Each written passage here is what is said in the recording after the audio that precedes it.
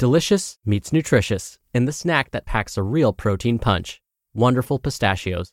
Each 1-ounce serving of Wonderful Pistachios has 6 grams of protein, giving you over 10% of your daily value and making Wonderful Pistachios one of the highest protein nuts. But perhaps more than that, I love all of the flavors they have. Their sea salt and vinegar ones are my favorite when I'm craving that flavor but want to keep it healthy. But that's just the tip of the iceberg. Wonderful Pistachios come in a variety of flavors, like chili roasted, honey roasted, smoky barbecue, and jalapeno lime, perfect for enjoying with family and friends or taking them with you on the go. Whether you're a pistachio purist who loves cracking open every nut, or you prefer the convenience of no-shells pistachios, Wonderful Pistachios has got you covered. Grab Wonderful Pistachios and elevate your snacking game today. So fill up with a healthy snack when hunger strikes. Visit wonderfulpistachios.com to learn more. That's wonderfulpistachios.com. Mom deserves the best, and there's no better place to shop for Mother's Day than Whole Foods Market. They're your destination for unbeatable savings, from premium gifts to show-stopping flowers and irresistible desserts. Start by saving 33% with Prime on all body care and candles. Then get a 15-stem bunch of tulips for just $9.99 each with Prime. Round out Mom's menu with festive rosé, irresistible berry chantilly cake, and more special treats. Come celebrate Mother's Day at Whole Foods Market. This is Optimal Health Daily, episode 1637. 7 Reasons the Scale is Lying to You About Your Progress by Rachel Gregory of MetFlexLife.com. And I'm Dr. Neil Malik, reading you some of the most popular health and fitness blogs out there, with permission from the websites, of course, and always with a bit of my commentary at the end. Now, don't forget, we have a bunch of shows where we narrate articles for you, just like this one.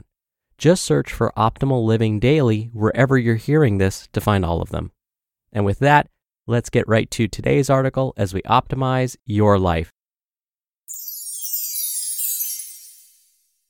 7 Reasons the Scale is Lying to You About Your Progress by Rachel Gregory of MetFlexLife.com. In general, the scale is probably my least favorite tool to track progress. But I do think it has its place when used appropriately. Now, what do I mean by appropriately? Well, first of all, if you're only using the scale to track your progress and dictate the changes you make, you're doing yourself a huge disservice. If your goal is to change your body composition in any way, like lose body fat and build muscle, the scale should not be used alone. I repeat, do not use the scale alone. You must combine the data you get from the scale with other tracking metrics, such as body tape measurements, progress pictures, how your clothes are fitting, how you feel, and so on. Or else, you won't be getting the full picture of what's actually changing with your body composition. Additionally, if you get caught up in what the scale shows on a day-to-day basis, you're going to drive yourself absolutely crazy for no reason. There are so many different factors that impact the number that shows up on the scale in a 24-hour, 48-hour, or even week-long time frame. Here's what the day-to-day scale number actually reflects. 1. Hydration status and electrolyte balance.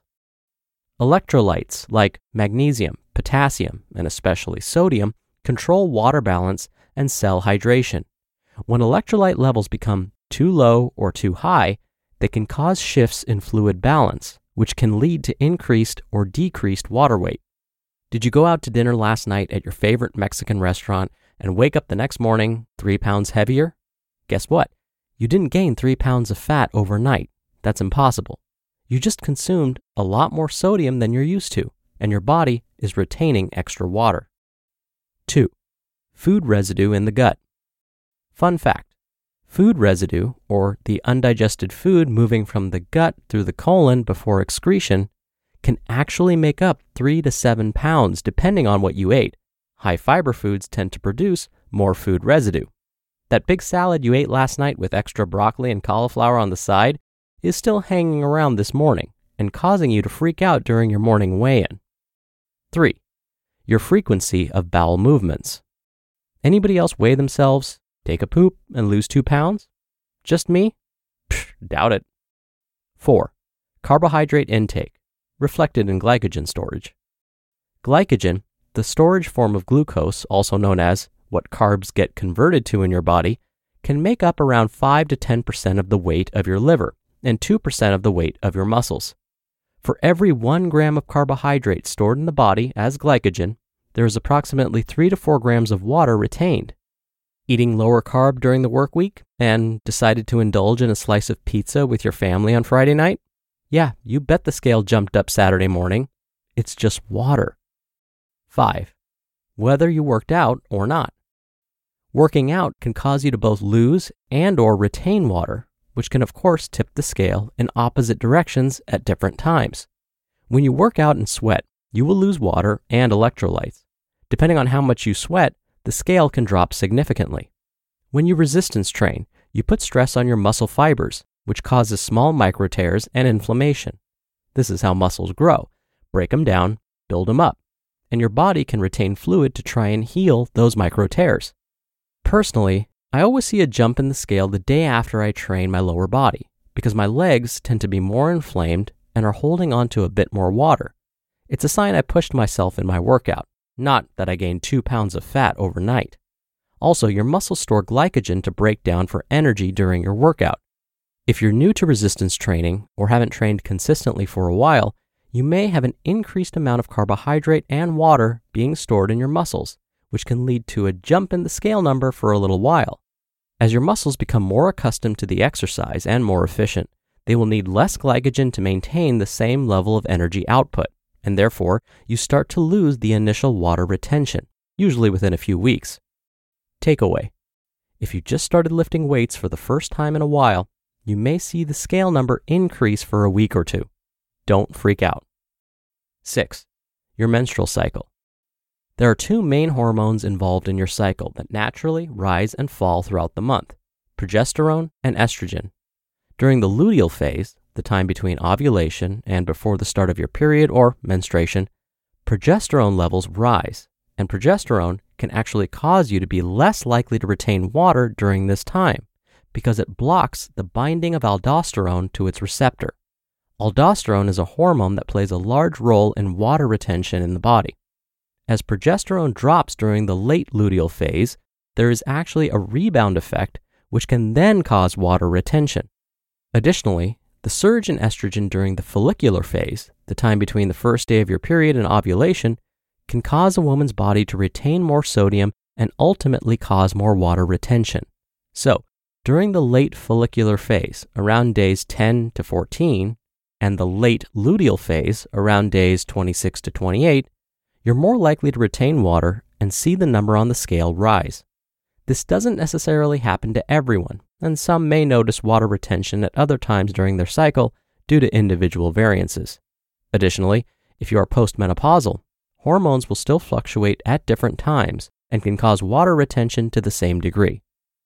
And 7. Stress and sleep. Chronic stress can cause water retention due to the increase in cortisol, which is the primary stress hormone. This occurs because cortisol can partially bind to a receptor known as mineralocorticoid receptor, which normally binds a hormone that causes water to be retained in the body. When enough cortisol is present, and for long durations of time, it can bind to this receptor and cause water retention. Lack of sleep may also affect the sympathetic renal nerves in the kidneys, which regulate sodium and water balance.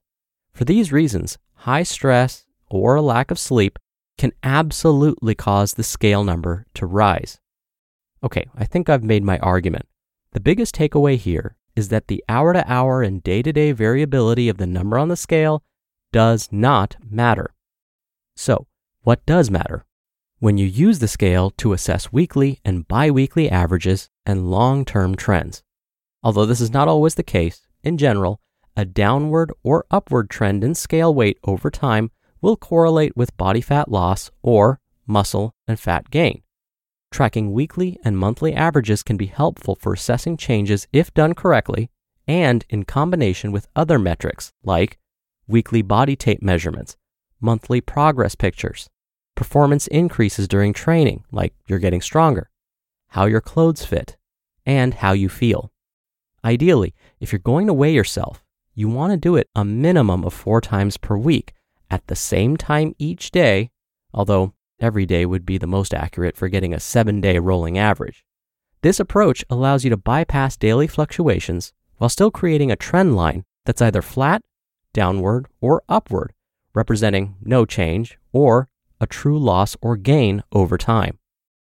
Main takeaway: short-term changes in body weight are practically meaningless, while longer-term changes tend to represent more accurate progress. Don't let the day-to-day scale fluctuations get to your head. They do not matter. How to use the scale appropriately. 1. Weigh yourself at least 4 times per week, ideally every day so you can truly get an accurate weekly average. 2. Weigh yourself first thing in the morning, before eating or drinking, after using the restroom, nude, you get the idea. 3. Make sure your scale is on a flat, hard surface, not on a rug or the carpet. 4. Weigh in using the same scale. Do not alternate between your home and gym scales, for example, because it will lead to inconsistent readings. All scales are calibrated slightly differently. And 5. Remind yourself that it doesn't matter at all what you weighed today. This is just data you're using to track trends over time. You just listened to the post titled 7 Reasons the Scale is Lying to You About Your Progress by Rachel Gregory of MetFlexLife.com. When you're hiring, it feels amazing to finally close out a job search. But what if you could get rid of the search and just match? You can with Indeed. Indeed is your matching and hiring platform with over 350 million global monthly visitors and a matching engine that helps you find quality candidates fast. Ditch the busy work. Use Indeed for scheduling, screening, and messaging. 93% of employers agree Indeed delivers the highest quality matches compared to other job sites. One of the things I love about Indeed is that it filters out incompatible applicants. So when you're hiring, the process is much faster and you only have to consider applicants that are already likely to be a great fit. And listeners of this show will get a $75 sponsored job credit to get your jobs more visibility at Indeed.com/health. Just go to Indeed.com/health right now and support our show by saying you heard about Indeed on this podcast. Indeed.com/health. Terms and conditions apply. Need to hire? You need Indeed. Hey, it's Ryan Reynolds, and I'm here with Keith, co-star of my upcoming film, If, only in theaters May 17th. Do you want to tell people the big news?